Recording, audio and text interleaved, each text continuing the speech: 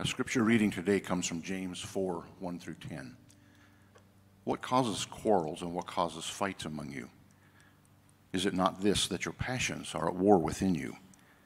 You desire and do not have, so you murder. You covet and cannot obtain, so you fight and quarrel. You do not have because you do not ask. You ask and do not receive because you ask wrongly to spend it on your passions. You adulterous people. Do you not know that friendship with the world is enmity with God? Therefore, whoever wishes to be a friend of the world makes himself an enemy of God.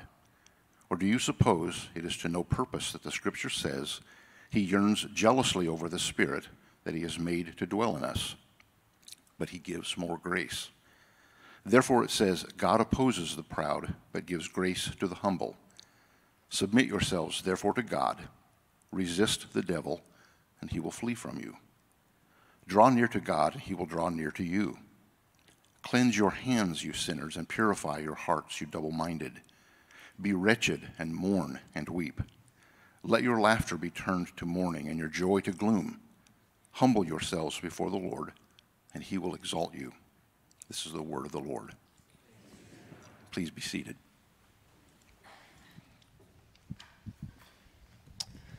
Well, before we get started, I want to give my welcome to Marvin. It is such an honor to have you here and to partner with the Hope Center. So, we love you guys. All right, when is the last time you really sat down and thought, what do I want? Not like, what do I want to eat or what do I want to watch, but what do I want in life? Like really take an hour and sat down and thought, what is it that my thoughts, right, my daydreams, my behavior, what does it show me that I actually want with my life? Dr. Kurt Thompson was with us last week, and this was one of the more important questions that he asked us as a staff as we had time with him, and it's one of the guiding questions of his newest book as well. And it's a question I don't often acknowledge how important it is. And for a long, long time, right, there's ancient wisdom about the importance of examining what we want, what we desire, the power and the danger presented by our desires. And this, James is no different. James, the half-brother of Jesus, he's a pastor and a leader in the first century church in Jerusalem. And he's writing this letter to a congregation. And part of what he talks about is what we want. Okay, this whole section here in chapter 4 is a warning. I don't know if you picked up on it, but it's not exactly an upper of a text. It's a little bit of a downer. It's a warning. It's a warning about the consequences of wanting the wrong things, the consequences to our faith and obedience to Jesus, and the consequences to our relationships with one another, our community, our family, our church family. And James's answer about what real faith wants is really simple, okay? Real faith wants what God wants. Easy to say. It's really hard to live. And so let's take a look. If you have your Bible, turn to James. Use your table of contents if you have to. We're going to be in chapter 4. Let's take a look. This is how the warning begins. This is verse 1. What causes quarrels and what causes fights among you? Is it not this, that your passions are at war within you? So this Christian community that James is writing to, there's a lot to admire about them. We've mentioned this almost every week. But this is a group of people who left behind homes and families and friends and jobs because of persecution, because these are Jewish Christians who early on gave their faith to Jesus and were accused of blasphemy for doing so. And they've left everything behind and they've come together as a church family. It's a lot, okay? There's a lot on their plate. There's a lot. And James loves these people. You can't miss it. He keeps calling them brothers, which today we would translate brothers and sisters. He's saying, you're family to me. Sometimes he'll even say, beloved brothers, beloved family. But right here, his tone begins to change. He gets very critical. He gets very serious.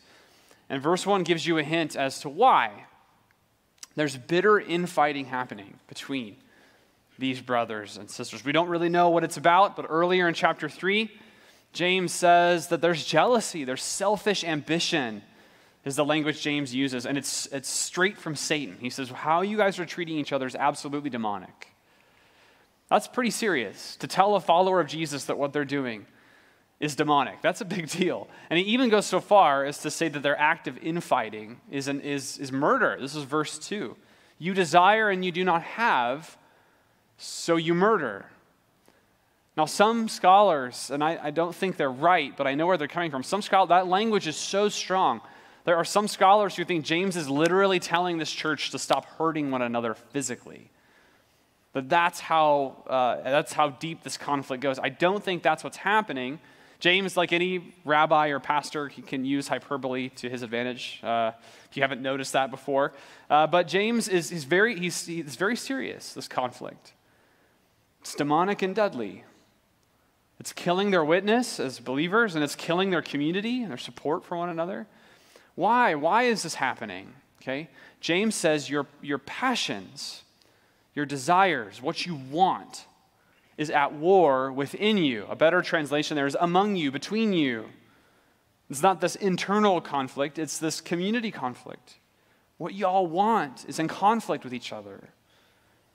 You want something, and to get it, you're willing to fight and step over one another. James is warning them and us that if we want our way, we get war.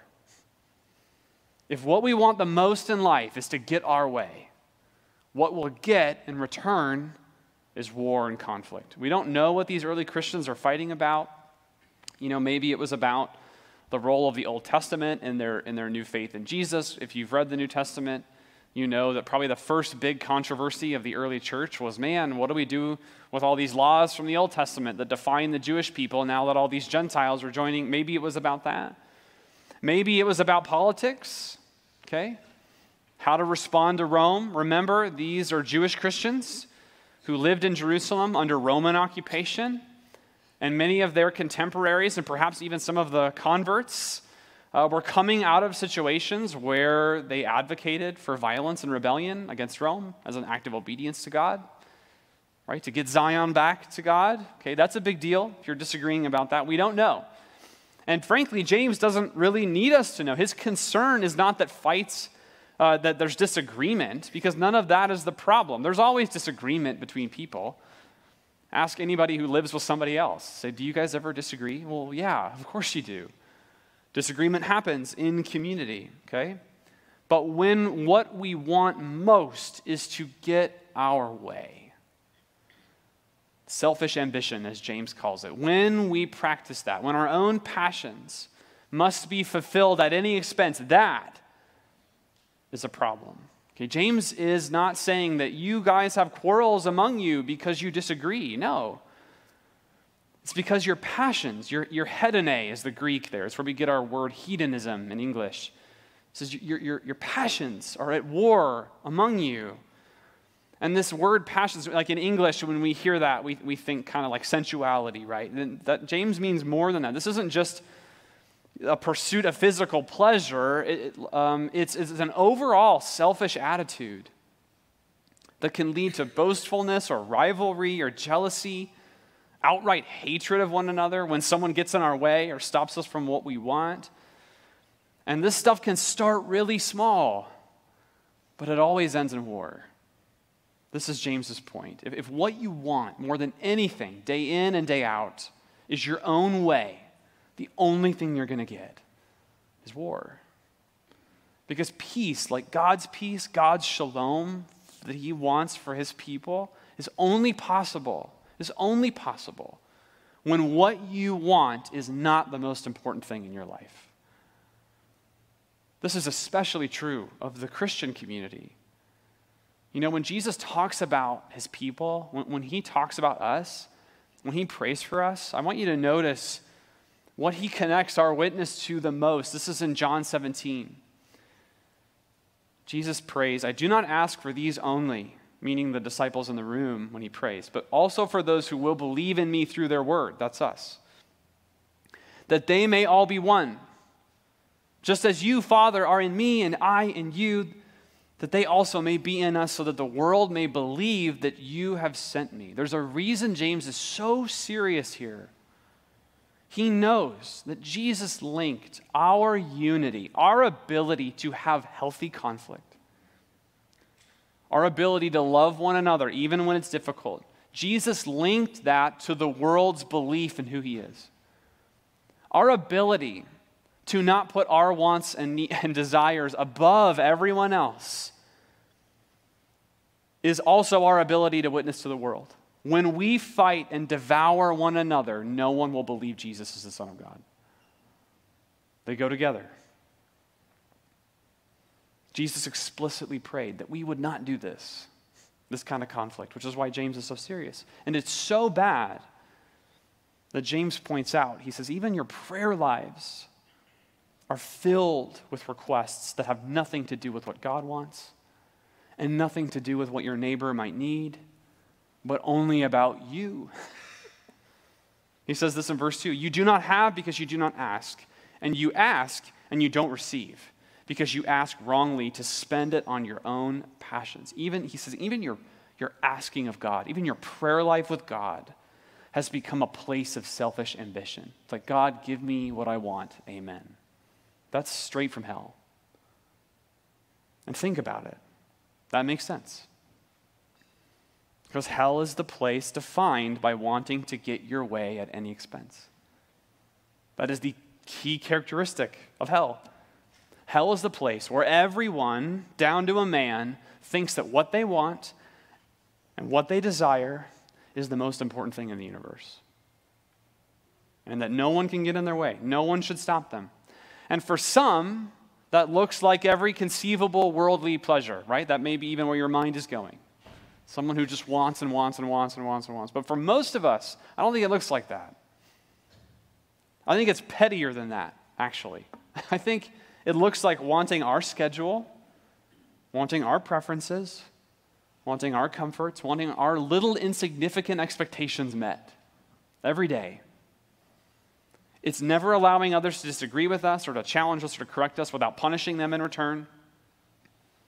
If we live for ourselves, even in these little small ways, and you stretch that posture in life out over eternity, you get hell. Hell is full of that. Are we full of that? Okay, this is serious. As I've reflected on this, I'm realizing that every time I am inconvenienced or I'm disappointed or I'm disagreed with, okay, especially in my church family, that is a moment I can either say no, what I think and what I want and what I prefer is more important than you, or I can want something bigger and better.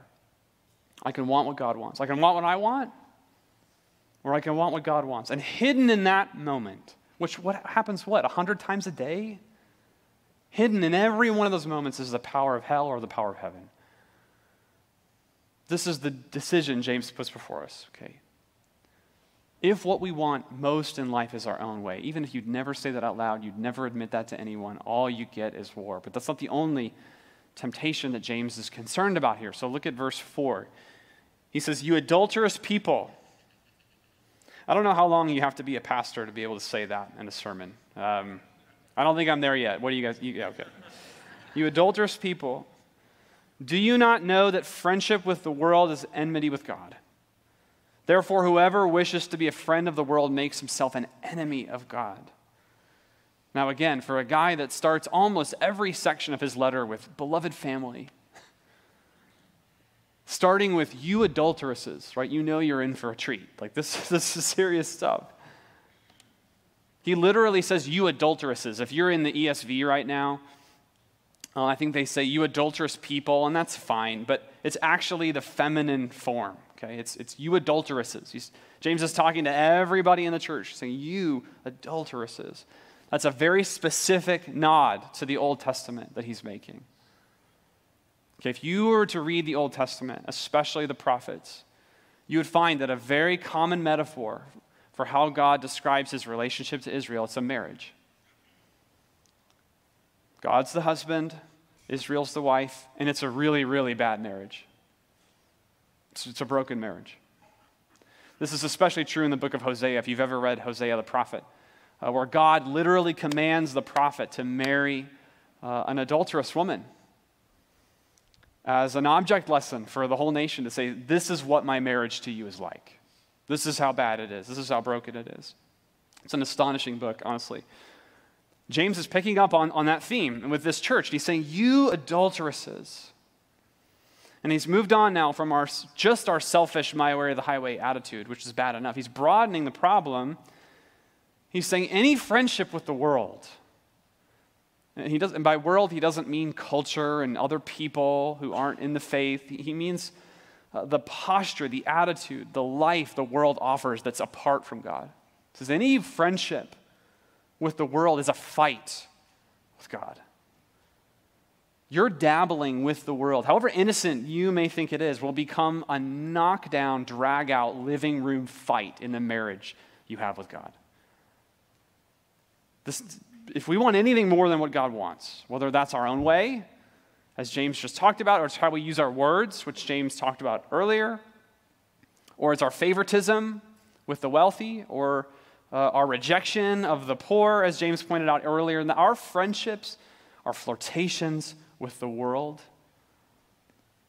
become enmity with God. We may call them simple friendship. God calls them adultery. If we want a little flirtation with the world, we get a big fight with God. This is James's point. And here's what's so striking to me about this. If you read all through James, there's no evidence, from James at least, of like outright, obvious idolatry or sensuality or even literal adultery within this congregation. If you've read other New Testament letters, all that stuff is going on. But not here. As far as I can tell, from an outsider looking in, there's no like obvious sin as we would mean that term. I think if we walked into worship with this church, we'd be like, yeah, they're reading their Bible and they're praying and they're fasting and looks pretty good. But James says, no. These small flirtations with the world, especially with how they treat and mistreat one another, is nothing short of infidelity to God. Our bitter words toward one another, our selfish attitudes toward one another, wanting anything that the world offers or condones apart from God, more than God, that's adultery. Our small indulgences in things we know we shouldn't do. Words we shouldn't use. Attitudes we should not tolerate. Conflicts we should not enter. Inconveniences we shouldn't mind are a big deal to God and to our family, to our community together. This is a really sobering thought. But what James means here is that our little justifications of sin with God, right? Those moments in your life where you say, I know I shouldn't have done that, or I know I shouldn't do this, but God, I need to, or I want to, right? Those little moments, those go about as well as when you do them with a spouse.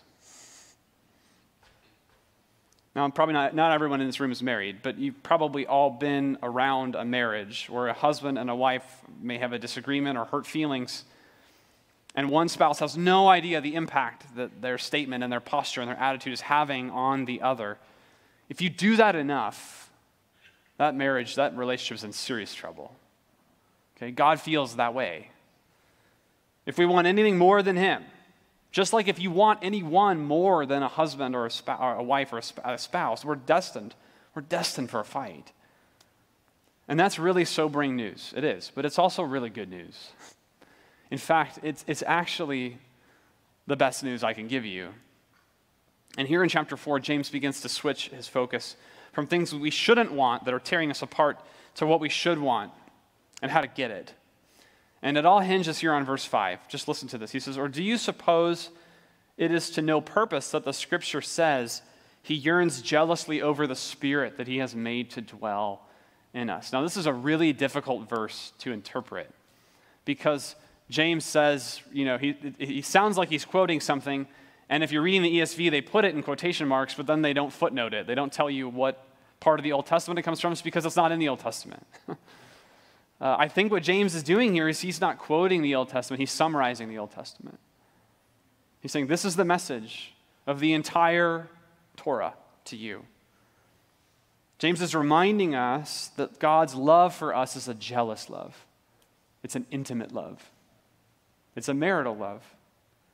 And we can take advantage of that love. We can cheat on him. And things will get difficult for us. But when we stop, when we reflect on that love, when we consider that love, it's actually quite stunning. In other words, James is saying, you may not always want God, but he always wants you. Always. He loves you, and he yearns for you, and he pines for you like a husband for a wife, like a lover. I mean, that's weird to say, but it's true. That's the message of the Old Testament, and it's the teaching of Jesus. And the more we believe that, the more we should want God's way more than our own way. This is James's prescription for the problem. So if we're to want God and God's way more than anything else in our lives, there's something we have to do. It's actually two things that James gives us here. The first is if we want God, we must humble ourselves. That's just straight out of verse 6. Okay, God opposes the proud, but gives grace to the humble. That's a quotation from the book of Proverbs, and James is really leaning on the book of Proverbs for a lot of his letter. But it's a theme everywhere in the Old Testament. All over the place, God is constantly teaching us, reminding us that his kingdom, the way his reality works, is upside down from everything we do. God says, my kingdom is where the last are first, where the weak are strong, where the slave is the leader of all, and where the humble is exalted. That's his kingdom. And James doesn't just mean here that the humble are preferred by God. He's saying something actually way more important than that. He's saying that only humble people actually get God. We actually don't get near to God without humility. It doesn't happen. It doesn't work. That's why verse 8 says, draw near to God and he will draw near to you. Because our pride, which I would define in this context as our almost instinctual need to be right, to not be confronted, to not be challenged, to get our way, to think better of ourselves than almost anyone else in our lives, our constant need to justify ourselves, to make what we do okay, even when we would never let it be okay if someone else did it to us. All of that pride, cannot draw near to God. It won't let you. Because drawing near to God requires seeing yourself for what you really are. And that's humbling. If it's not humbling, you're not doing it right. That's James's point. The more we want God above even ourselves or the pleasures of the world, the more we will see our own brokenness and the inadequacy of the salvation the world offers. Only the humble can draw near to God because pride always pushes God away. That's what it does. If Jesus needed to humble himself, even to death on a cross, to obey his Father, how much more Jesus' people need to humble themselves to obey him. And the most powerful way to humble ourselves, to see ourselves for who we really are, is to repent. This is where James goes next. Repent. Repent is the Bible's word to turn away from something. Whenever we want to come back to God, we have to turn away from something else. If we want God, we must turn away from something else. There's a reason. This is just the economy of how our relationship with God works. There's a reason Jesus' sermons always started with repent. You have to turn away from something to turn to me. And I want to get really practical here as James does. These last few verses here are all straight out of the Old Testament, and they're all about repentance. This is verse 8. Draw near to God, and he will draw near to you. Cleanse your hands, you sinners. Purify your hearts, you double-minded. Be wretched and mourn and weep. Let your laughter be turned to mourning and your joy to gloom. Humble yourselves before the Lord, and he will exalt you. Now, I know this isn't like the end of the sermon pick-me-up you probably were hoping for, okay? But James is showing us the way back to God. Laughter, remember with me, laughter in the book of Proverbs is not always a fun, happy thing, okay? Laughter is often used to describe the fool, the person we're not supposed to be, who thinks that obeying God right now is not that big of a deal. It's like, I'll do it later, or maybe never at all. I'm going to laugh instead because I'm good. My life is great. It's the person who shows no urgency in turning back to God when confronted by him. And this joy here, this joy to gloom, this is not like the joy of the Lord, but the joy in James's mind here is that temporary high that you get when you finally get what you want at God's expense or at somebody else's expense, and then quickly dissipates again. You got to go find it again.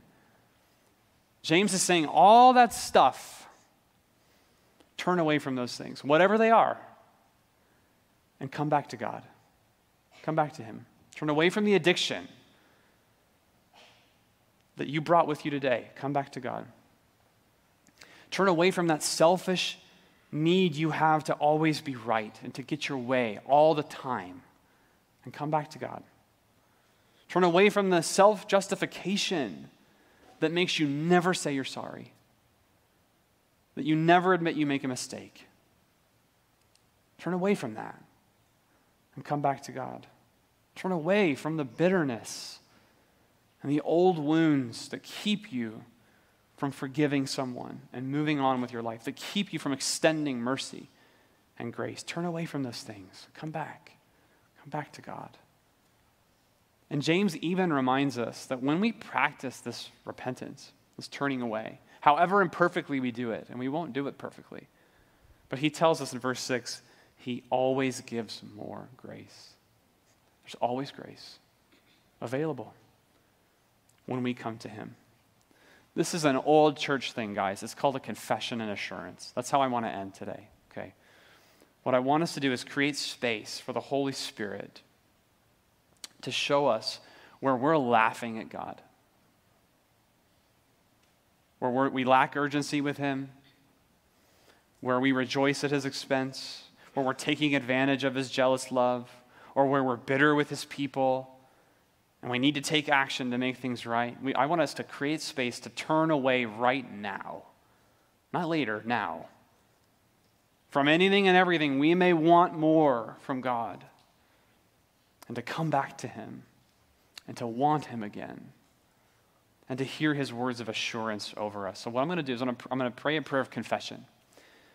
And I'm going to pray the leader part. This will all be on the screen so you can follow along. But I want you to pray in the all sections, okay? So we're going to pray this over ourselves and over one another. Lord, we are astonished at the difference between our receivings and our deservings, between the state we are now in and our past gracelessness, between the heaven we are bound for and the hell that we merit. Lord, we desperately need your grace. Lord, who has made us worthy of your love but you? We are no more ready to receive Jesus than anyone else. We could not have begun to love you unless you first loved us. Lord, we desperately need your grace. We marvel that you call us friend when we have not been friends to you, that you call us children when we constantly turn away, that you call us lovers when we are so often unfaithful to you. Lord, we desperately need your grace.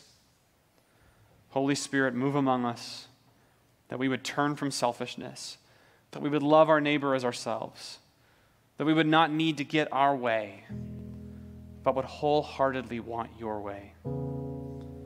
So have your way here, now, in us, we pray.